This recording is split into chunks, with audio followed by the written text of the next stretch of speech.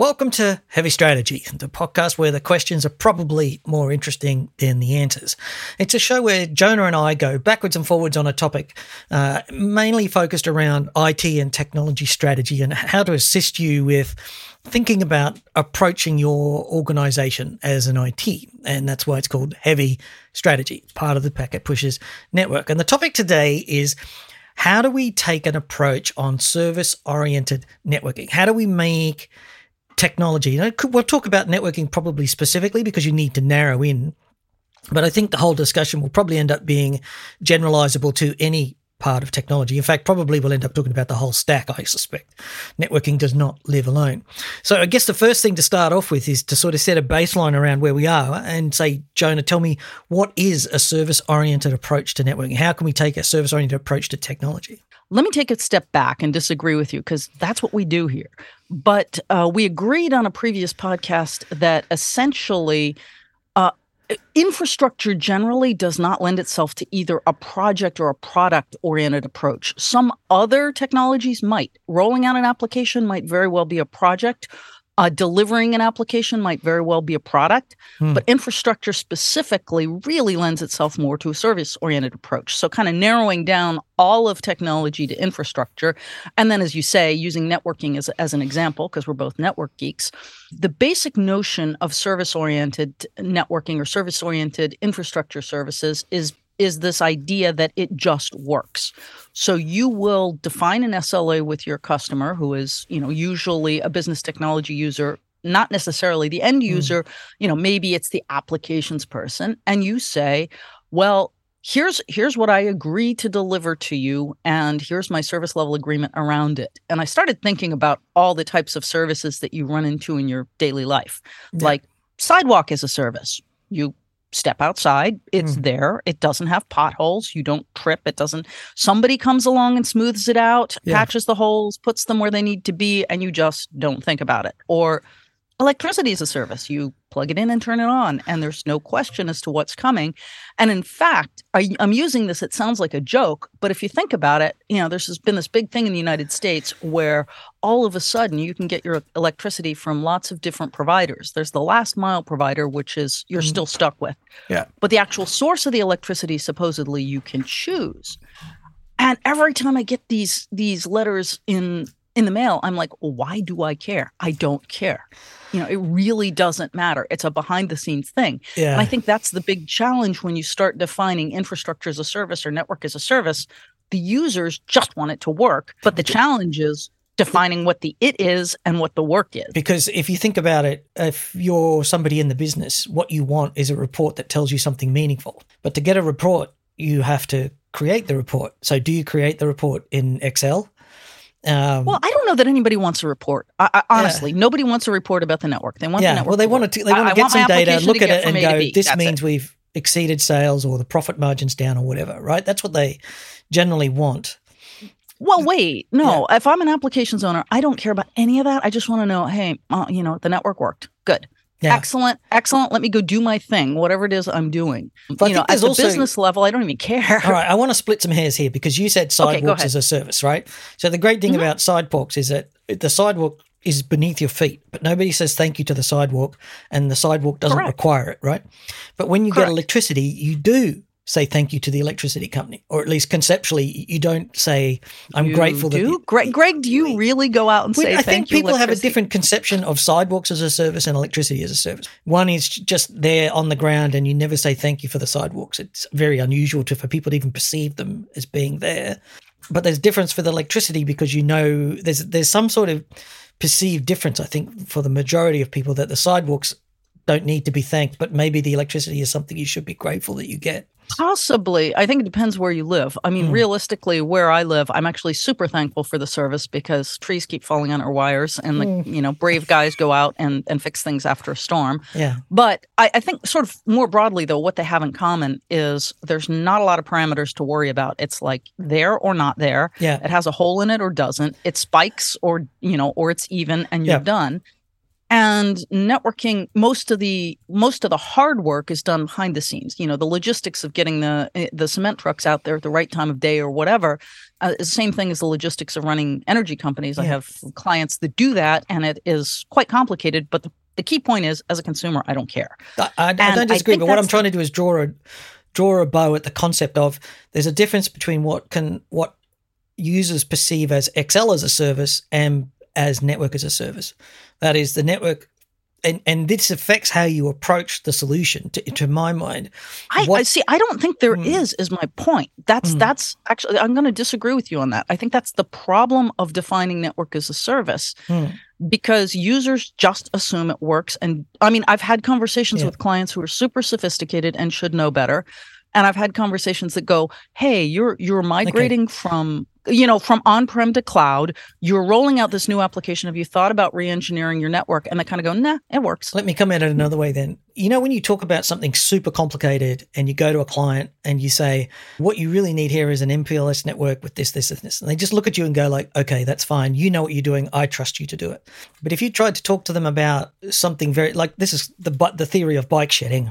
If you're building a building and you say the story is, the building's going to be 24 floors high, we're going to use this concrete, we're going to fit it out with this, we're going to put this air conditioning. Everybody around the table will go, absolutely, you're the expert, you know what you do. But then you say to them, we're not 100% sure what color the bike shed should be. And you'll have 8 different opinions or how many plants should be out the front. Oh my God, you are so right. The gap here in a service-oriented approach is you've got to be careful when you prepare a service that the opportunities for bike shedding. This is what's happened with, to some extent, to make a controversial push here, is what's happened to COVID. 20, 30 years ago, people would have taken the vaccine and been just like, that's just what you do. And now people are saying, hang on, I know about these things. I can do my own research, which is ridiculous because you can't. You don't have 10 years of education to understand what it's all about. And they're doing false bike shedding. That is, they saying, oh, I know that this is bad for me because, I don't know, some whatever the reason might be. And that, I think, is very careful. You have to think about it from this point of view that some things are perceived as sidewalks or the floor under your feet. Nobody says thank you to the floor. The floor doesn't require it. But some services are much more, people think they understand. Like, so if you try to say to somebody, I'm going to give you XL as a service, people have been using XL for 10 years. They think they know. No. I'm just gonna let you have this and say I don't understand the distinction and find it meaningful, because the main point is there is no direct user. XL as a service goes directly to the end user. Of course, that's different. It's an application as a service. Typically, the consumers of the network, sometimes increasingly, they are end users now that we've got work from anywhere. But largely, they're other parts of IT that simply want the service to be in place so their application can work the way it's supposed to work. And I don't see a meaningful distinction between electricity and sidewalks here. But I do see a real challenge in defining what the network service is. Yeah. And there I see the level of granularity that really, really matters. So, when we were bouncing around talking about this topic, I pulled up a PowerPoint from about 8 years ago from a client. Obviously, I'm not going to name them, but they're very large and very sophisticated. And their definition of network services included core services, which was network time, DNS, DHCP, QoS, WAN optimization, transport, which was the WAN and the internet, network security, which at that time was firewalls, data center network, access networks, voice unified communications, and physical infrastructure. And I'm looking at this and I'm going, nobody's going to care about that split. That to me looks like an organization that's shipping its silos. So, that theory of that DevOps thing is that you always end up shipping the way your internal organization looks. And exactly. This says, I have a core services, I have a transport team, I have a network services. So therefore, everybody's doing a service, and we're not going to do the hard work of saying what should the service look like and reorganize based on it. So I think that's probably the first question I would raise, since we're all about unanswered questions instead of unquestioned answers. Yeah. The first question I would raise is, if you're interested in doing service-oriented networking, are you taking the approach that we have organizations and each organization is delivering a service? Or are we taking the approach that we try to figure out what services the user needs and we will reorganize accordingly? I think that's a very fundamental distinction early on if you're thinking about moving to this or doing this. I would also think that there's probably a right answer, but I would question it, question whether it's necessarily right. I think the challenge here is, we talked about the organization shipping its silo. So you've got a silo of people in access networks, a silo of experts in data center networking, another team in network security, another team in WAN transport, right? The thing that I'm looking for when I define services, my thought is what does the user need to experience? And they never experience a silo. They always need to experience a service that comes from multiple silos. Come back to the Excel metaphor. If I'm in Excel, I need to have the ability for a desktop to work. I need a campus. I need a printer. Probably people still print stuff, believe it or not, in 2022. I need name lookups. I need security updates to my desktop. I need a server. I need all that stuff. So the service is, defining that service is the unanswerable and never ever answered question. How do you say that? I would absolutely agree with. In fact, I just want to, put an underscore on that and an exclamation point that defining the service is the hardest thing to do because it depends on your users, what they consider as a service. And, we can't give you the answer that says this is what a service should look like. But I want to circle back. I hate using Excel as a service because that was actually Citrix's core business model back in 1980 something or 90 something when it first came out. And we've sort of moved beyond it. If you keep using the electricity metaphor, at some level you're saying, look, I don't actually care about electricity. I don't. I always care about that service in conjunction with something else. So I need my lights to work. I need my vacuum cleaner to work. I need my dishwasher to work, or whatever your appliances are that you care about. And that's the challenge with a network is nobody ever just buys a network or wants a network. They just say, oh, I need to be able to run my applications remotely and something, you need to be in there. When you go down that train, you start realizing it's what the service needs to look like depends on who the user is, what the user wants, and as you were sort of alluding to, what all the other pieces are that aren't part of your service. So how do you integrate into all those other pieces? In that definition, it's always possible to put in, your key infrastructure service should have an electrical team. Exactly. Like these guys said, there's a physical facilities cabling team, right? Well, maybe that's the case in your, for example, if it's an IoT service, that really matters. Right. So if you're going to put services together like this, you've got to get your electricity company in to get an SLA from them, Right, exactly. And we don't do that, right? And there's a practical limit here. And this is where the deficiency of the silo model, I'm sympathetic to the silo model of services because it does fairly easily work. You say this group of people are responsible for that activity. We'll build some SLA around it, and then I can say this is a service with an SLA against it. And I'm sympathetic to teams because in years gone by, each of those disciplines was a specialist skill set. The technology was poor. The operating them was arcane. Each one required separate incantations at the keyboard with magic hand waving and, hours. The high priests of networking or technology. That's right. Yes, I remember. Running DNS once upon a time was enormously complicated. It was all about editing the files, right, manually with ultimate precision. And then Microsoft came along and put it in a GUI in Windows Server, right, and changed the whole game for most of us. We suddenly realized that the idea of editing text files wasn't where software-defined DNS was a true revolution. A lot of companies just used it because it was just anything else was hard. That's fine. But the thing is that I think for something as a service that you're going to offer, you need to understand that you're going to be stitching multiple silos together or you're going to be across silos. Absolutely. And if I could, if this were an article, I would take that as a pull quote because that is incredibly important for people to understand. And as you talk about silos, I'm still chuckling because one of my favorite clients, we did an assessment in their organization. And as delicately as I could, I kind of said to them, guys, I really don't think your unified communication should have a Microsoft team and a Cisco team.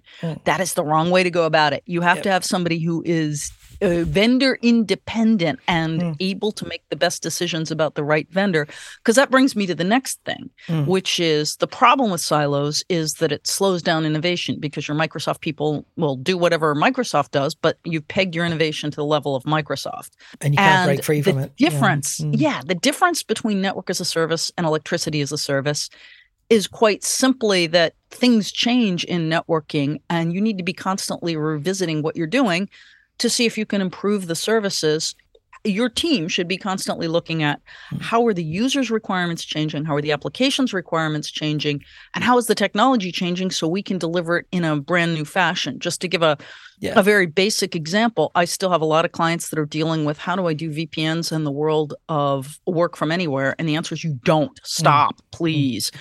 Cut it out. Use Zero Trust Network Access. There's a whole slew of products that have been tried and tested and give you absolutely uniform access to all of the applications, regardless of whether they're at home, at work, at a coffee shop, which is exactly what you want. So just drop the concept of a VPN, please.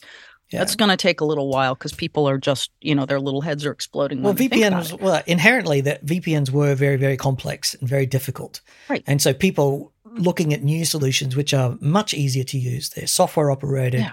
They're often managed from the cloud. You don't even need to deploy, And even now, we're actually seeing SD-WAN / SASE / SSE now include the remote access. So right. Well, SASE I still have issues with because it artificially embeds the carrier network into your architecture, which is unnecessary. Yeah, but no, you should always be carrier independent. That's why when it's when it's SASE versus Zero Trust Network Access, my money's on Zero Trust Network Access. Yeah. But yes, the Zero Trust Network Access is now becoming part of the SD-WAN type environment, right? So you can say whether a user's in a branch or connecting over the public WAN, the internet, it doesn't matter anymore. And that to me is a focus on the service. And this is why ultimately, just to jig left for a little bit, this is why campus networks are going to go away. It's because if you can be connected at home on the same way as it is if you're connected to the WAN, at the end of the day, campus networks will become just a public access, and your zero trust just means you happen to be – it doesn't make sense to have a different set of physical access just because you happen to be inside four walls. That's where we were 20 years ago. That's not where we are in 10 years' time. And just to throw a further monkey wrench into that thinking, for some companies, not all, but some, it makes perfect sense to say, you know what, I actually don't care about any of this, and I'm going to have the carrier provide a 5G network that goes everywhere, private 5G for my campus, public 5G for everywhere else.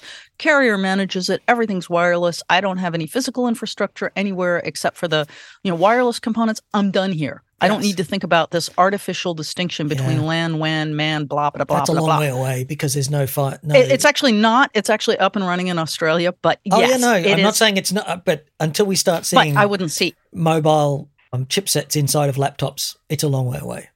But within the next 5 years for those who want to do it. Yeah. And in fact, it's possible to do even with attachments, dongles today with laptops. So it's not that hard. Yeah, blah, blah, blah. You shouldn't have to have a dongle or a separate battery it should be integrated in the laptop.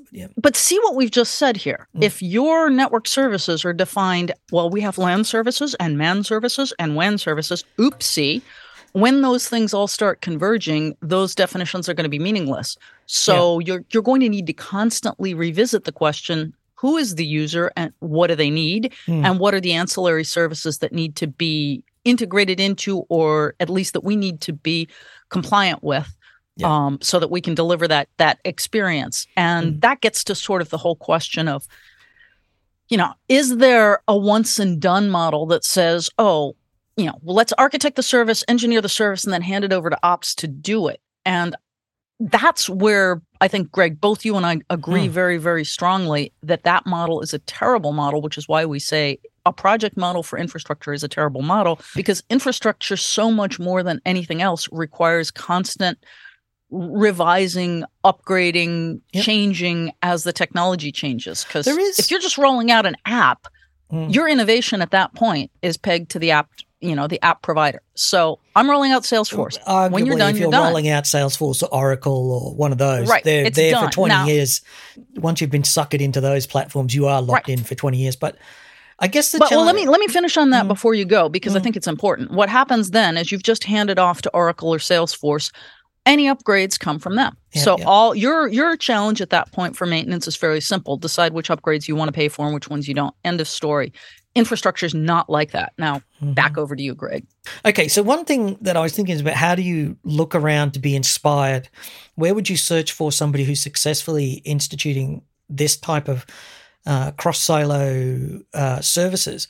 And to my mind, this is where having some public cloud skills or knowledge or insights into how that's working. For example, when you sign on to AWS or Azure or Google, you get charged some phenomenal rate, like 9 cents a gigabyte, 9 cents a gigabit that crosses their internet connection. They're not charging you for the bandwidth and the router and the maintenance on the router, like trying to slice that together. They just bundle all that together. So one of the things about a service that I think I learned from looking into clouds is that they take a bunch of networking services, bundle it up. It stretches right across a whole set, like the internet access, the DNS, the internal network, the data center network, and all that pricing is bundled down into one conceptually understandable metric. That is, my VPC goes out to the internet. I collect all my money for the networking at that key point that most customers use.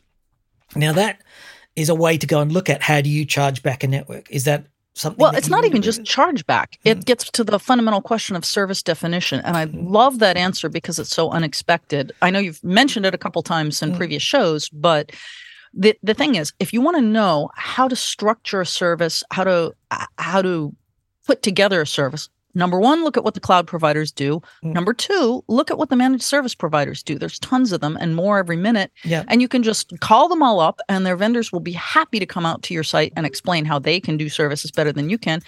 You don't have to even consider handing over the service to them, although that might be an option after you listen to their pitch.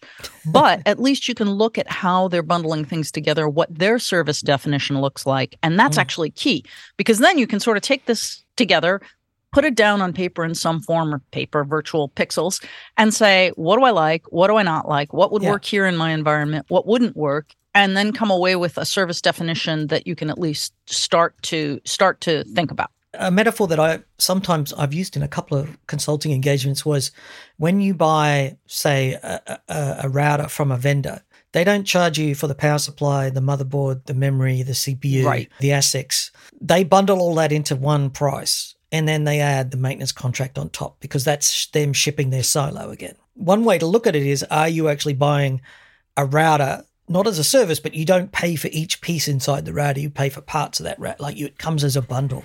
And so the way that I often pitch it is that you need to bundle this together in some way so that it becomes a service. The way that you bill it doesn't necessarily reflect all of the components. Does that make sense? So you don't necessarily you want a layer of abstraction that makes sense, that changes slowly as the users change, but allows you to sort of independently put the pieces together behind the scenes.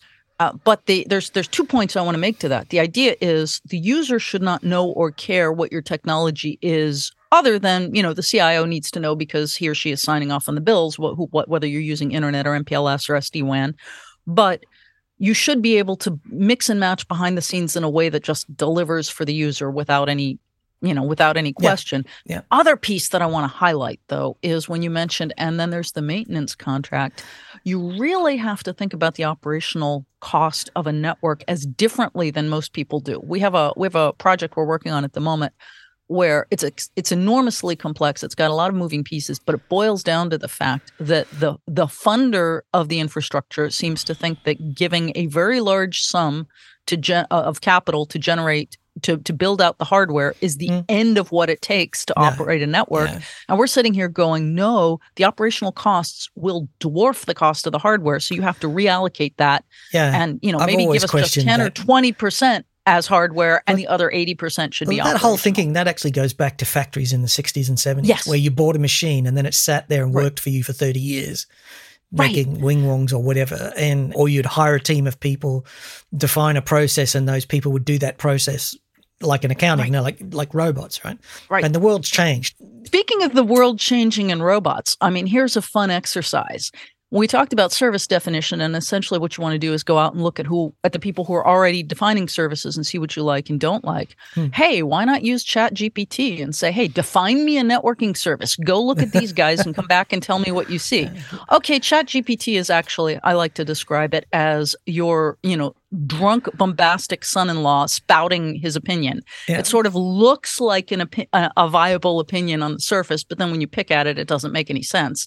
Even when you ask it to go write code, it does kind of the same level of work. Yeah. But the point is, as this technology is evolving, that's going to become a credible way for you to do your service definition analysis. So instead of having, a team of 5 guys who have to go check what Amazon's doing today, you can be using AI to do that. There's a use for those AI tools like the Chat GPT, which are generative AI, mostly because you have to assume that whatever it says is wrong until proven otherwise, right?